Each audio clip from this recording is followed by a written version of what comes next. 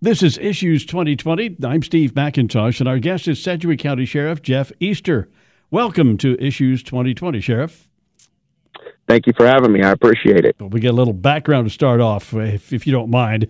How long have you served as Sheriff of Sedgwick County now? 8 years. 8 years. It's an elective deal. Are you up for election again soon? I am this year. Yes, sir. Okay. How many employees do you have in your department? 535. Wow. Exact number. Okay. 535. That's a big obligation. In addition to deputies on the streets and highways of the county, which we see that probably have the most contact with the public, you also have, detectives, clerical staff, detention, or jail staff as well, right? We do. About 300 of our personnel work inside the jail. You provide security for the district court as well, right? No, that's actually courthouse police. But we do provide up in judicial courtroom security for when there's hearings, those type of things that take place up in judges' courtrooms. Okay, that's what I was talking about. You guys are the people. You're the people who come in there when we need to keep things under control in the courtroom. Then, right? Yes, we are. Wonder how that's been going, because I know they've haven't had as many because of the pandemic. They haven't had as many cases. They got a backlog. They can't get people in there and get them cleared, can they? Yeah, it's becoming quite the issue. It's really affecting the jail because the system's clogged up right now, which means the folks that are, the murderers, the rapists, the robbers, those folks that normally have really high bonds, and they don't bond out, they're not getting through the system, which means either they're found not guilty and released, or they're found guilty and sent to prison. So, yeah, it's been since March since we've had trials taking place. Now, we are doing hearings as long as the individual accused of the crime is okay with doing it over video. Because if they want to do it in the courtroom, then it's getting delayed. They're starting to open that up more within the courtrooms, but we've been able to do quite a bit of stuff over video conferencing. Well, if somebody's never been in one of those trials, you have in fairly close contact. You've got the judge, you've got the person the court reporter who's taken all the testimony. You got the defendant. There's 3. You got at least 2 attorneys there for each side. There's 5.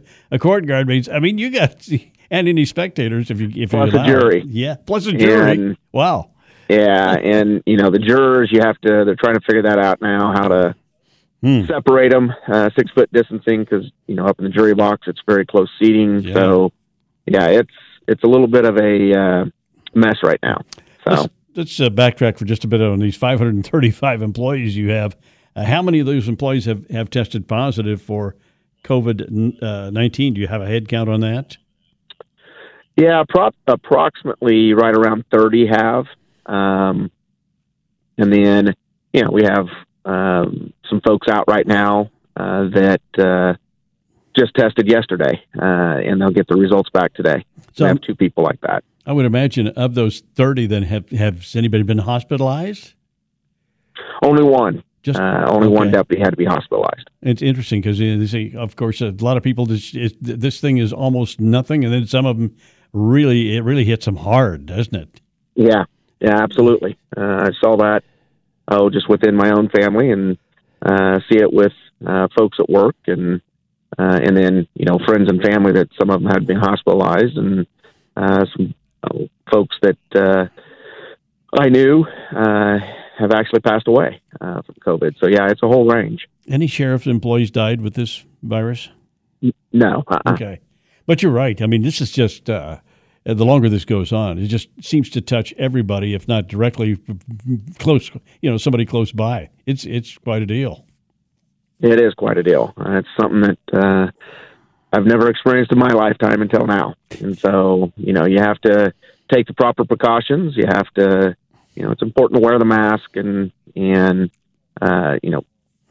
thing that we really stress to our employees is hand sanitation. That's the biggest thing for us, especially inside the jail.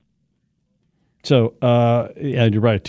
Nothing like this has ever occurred in our lifetimes, at least that I'm aware of either. So, you've talked about that a little bit more about what you're doing to protect your workers in the office, hand sanitizing, and what else? Any other steps you've taken there?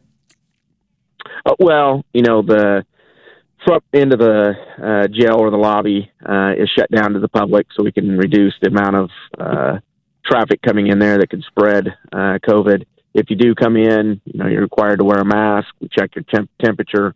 On the back end, when arrested subjects are coming into the jail, there's a screening process that takes place with our medical personnel. They have to wear masks. And we do the temperature checking and then check for symptoms of COVID. If there's any symptoms whatsoever, we isolate immediately. If they're released right away because of the charges, then they're released. If not, they're quarantined if they go up into housing for us. And then they're quarantined for 10 days. Within the office, I know here, of course, we've got these studios, as you know, and they've got the keyboards and they've got the equipment, and a lot of hands touch them. And absolutely. We're constantly, like, every 3 or 4 hours going in here with these wipey-dipey things and wiping them down. And I know that you probably have something similar at your office where you've used some way to sanitize the equipment in the facilities, right? We do, and since about April, every 6 weeks, we have a company come in that sprays down a real high concentrated disinfectant, and then a barrier that if COVID exists, in a jail cell or on a desk or something like that, it kills it. So when we go to touch the same area, we can't spread it. So every 6 weeks, we're desanitizing the entire jail complex. Now, we've talked about it within the facilities, but your people are also out driving around and you're out in the communities a lot of the time. And what have you done or can you do to protect your deputies out there in the field? Yeah, we've done the same thing in the field as far as spraying their cars with the same disinfectant and barrier, and then provided them with like a squirt bottle to do the same thing after their shift.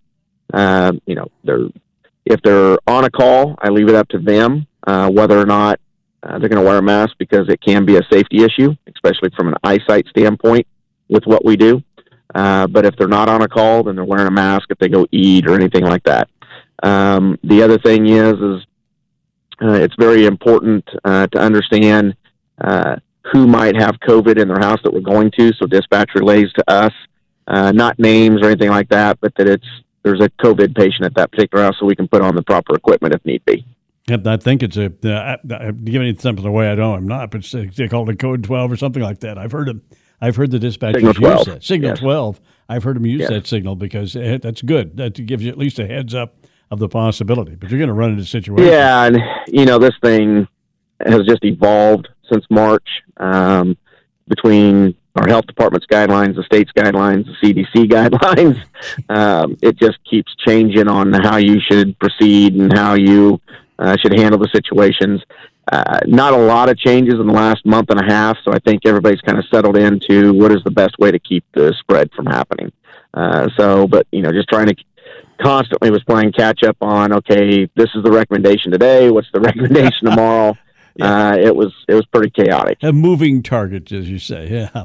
Absolutely. You're listening to Issues 2020 on the Intercom radio stations, and our guest is Sedgwick County Sheriff Jeff Easter.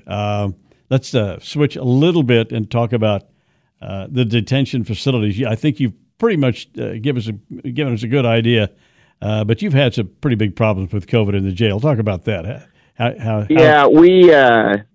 So we were using that sanitation and stuff that we were doing at either got lucky or we were doing the right thing. And then we lapsed for about a week from getting them back in there. And within that week, we had a couple inmates come down with it. Unfortunately, they worked in the inmate workers pod, which means they have contact all over the facility, and then it spread. In the beginning, we had about 10 folks, so we were able to house them up in the clinic, separated, those type of things. And then it just started blossoming from there. So we reached out to KDHE, or Kansas Department of Health and Environment, because they dealt with the same thing in a prison in Lansing. And they came down gave us some suggestions. So we started mass testing everybody, and then trying to separate those folks between positive and negatives. Now, the biggest issue there is in a jail setting, that is extremely difficult because you have a lot of folks that cannot be around each other, either because cases they're involved in, different gangs. The sex offenders can't be around general population. So try to separate. All those folks have to be separated 24 hours a day, and then try to separate those folks inside of a jail setting because of COVID-related issues. And it was difficult. We got it done, but it was difficult. We then retested all the first-round negatives. We had a few come back as positive. We reached out to the CDC along with our medical provider and said, okay, what do we do at this point? They recommended to quit doing the mass testing, that to keep those folks quarantined for 10 days, and then start from the beginning of when they walk into the detention facility. So that's what we've went to now. And we have 2 people up in the clinic that have symptoms. They have not tested positive, but they have symptoms.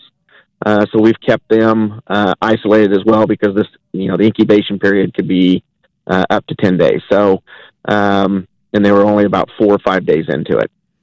And so we're now, don't have, other than the 2 that are showing symptoms, we've been able to eradicate COVID. Now you have inmates wrecking their family members, that everybody's dying in the jail and everybody's sick, and that's simply not true. We haven't had a single inmate die. We've had a few that we hospitalized as a precautionary because of their age. And we know that some of their underlying health problems, so we just took them straight to the hospital so they could be monitored 24/7. So I've never been in your jail. I'm not. It could be someday. I don't really? know. That just amazes me, Steve.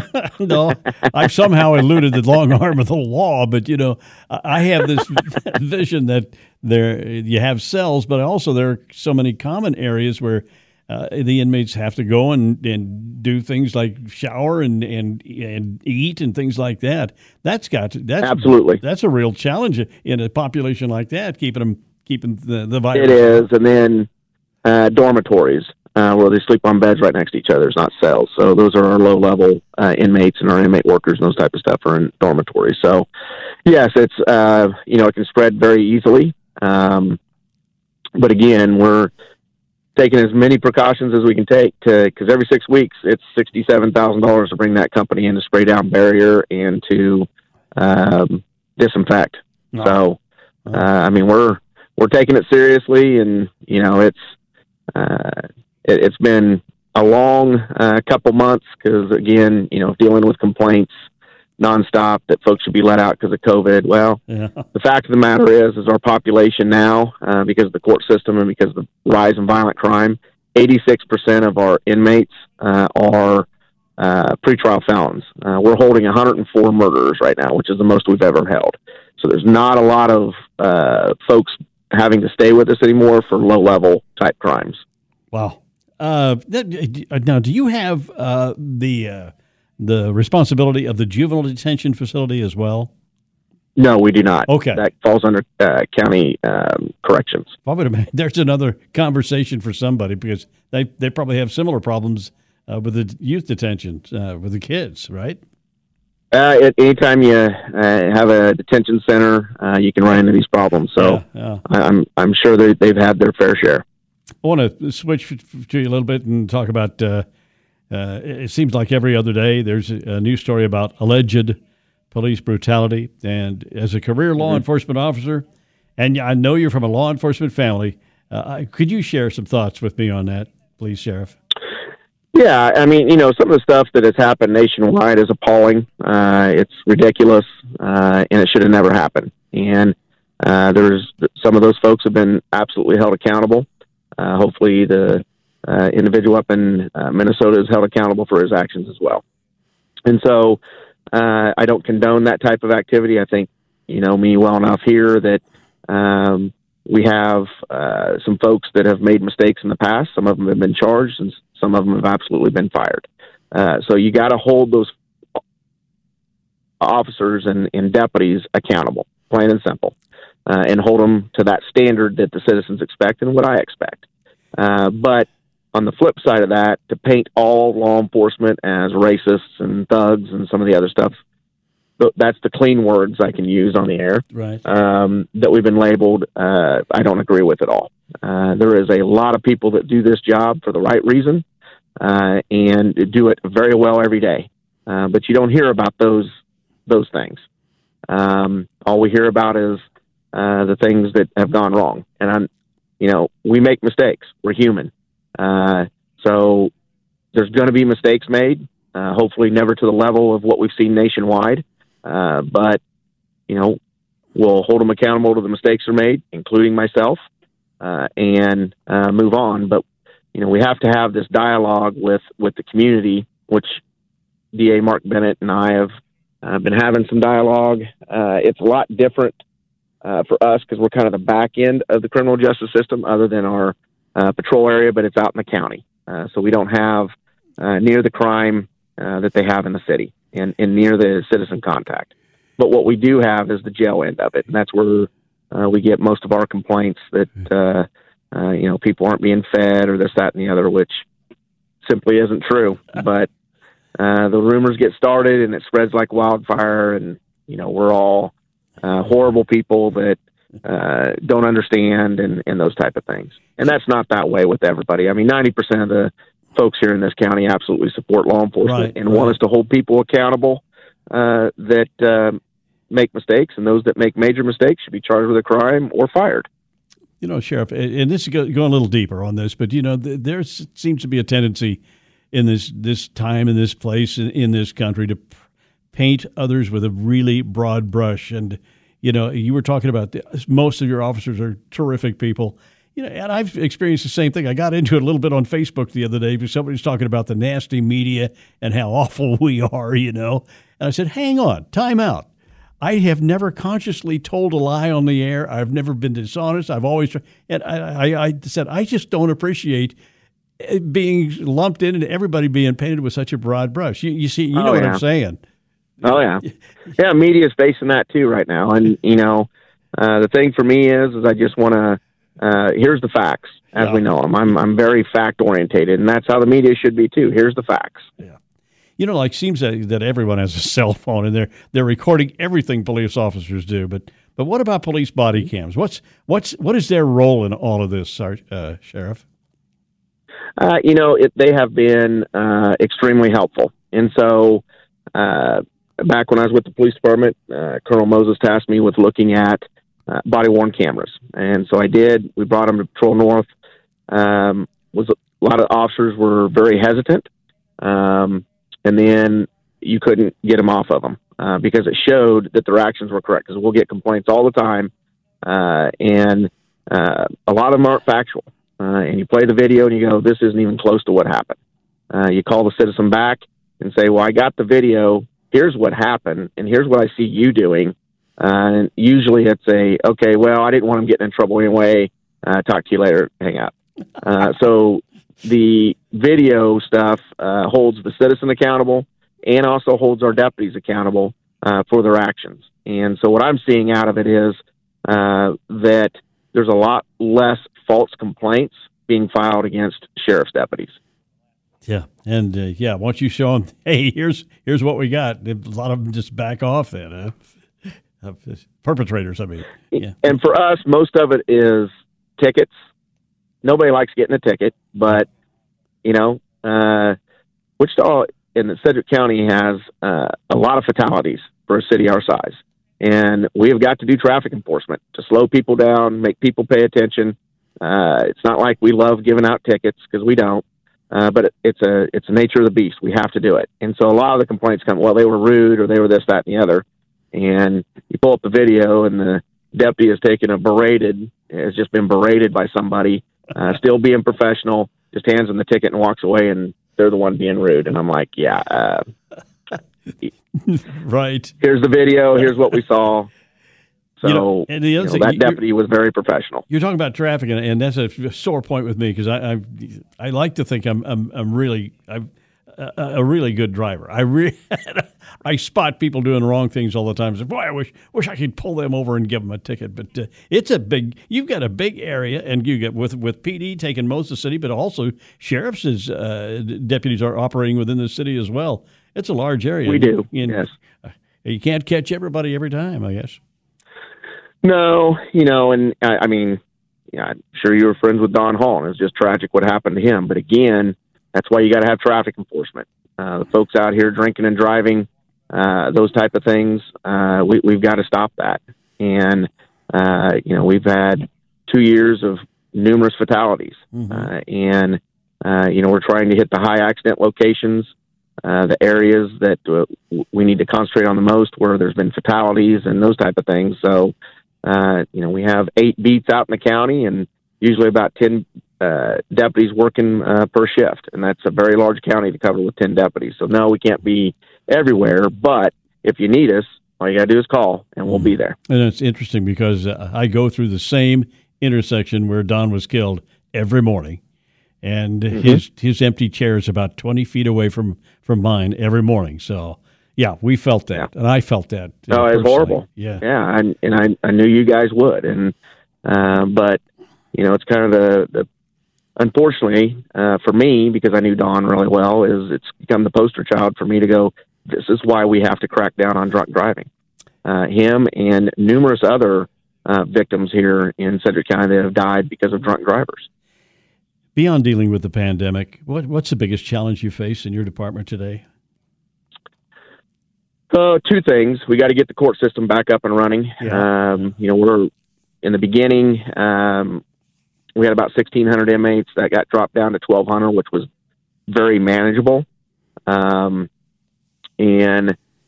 because we got judges and stuff started releasing people for, $500 bonds on traffic stuff, those type of things. We're back up to over 1,600 again, and it's not going to go down because of the court system. So that's number one. Secondly, morale. Morale's an issue within the sheriff's office. We can't seem to keep people retained inside the jail, which I understand, just because of the stresses in there and everything else that's been going on. Some of the morale out in the field, some of the deputies thinking that nobody likes them and those type of things. And so, a lot of your viewers send us a lot of very nice emails, have done very nice things for us, and I just have to keep reminding them, hey, remember, there's about 90% of the people, the silent majority, supports what we do. Concentrate on that. The negative in my 30 years comes and goes, depending on national events. But again, stay professional, have integrity, and have ethics, and we'll make it through it. This pandemic and all that's going on, it's not just you. I think morale is pretty low for a lot of people across this country. We're looking for some good. Oh, absolutely. We're looking for some good news, aren't we? Oh, everybody is, and again, yeah, everybody has morale issues in a business or those type of things. But what is, to be honest with you, I can't wait until the election is over with. The negativity going on in this country is really hurting us, and we need something positive. So after the election is over with, hopefully some of that negativity tampers down, and we can get back to normal life. If COVID, is done and over with, that's creating a lot of stress and a lot of negativity, and hopefully we can turn the corner on it and get back to who we are as Americans, and we help each other out, and especially in this community. We live in a great community, Steve, so we'll make the turn. I got to cut you off. Thank you for your time. We appreciate it. That's all for this edition of Issues 2020, and we'll be back next week. Our guest this week is Sheriff Jeff Easter. Thanks for listening. I'm Steve McIntosh.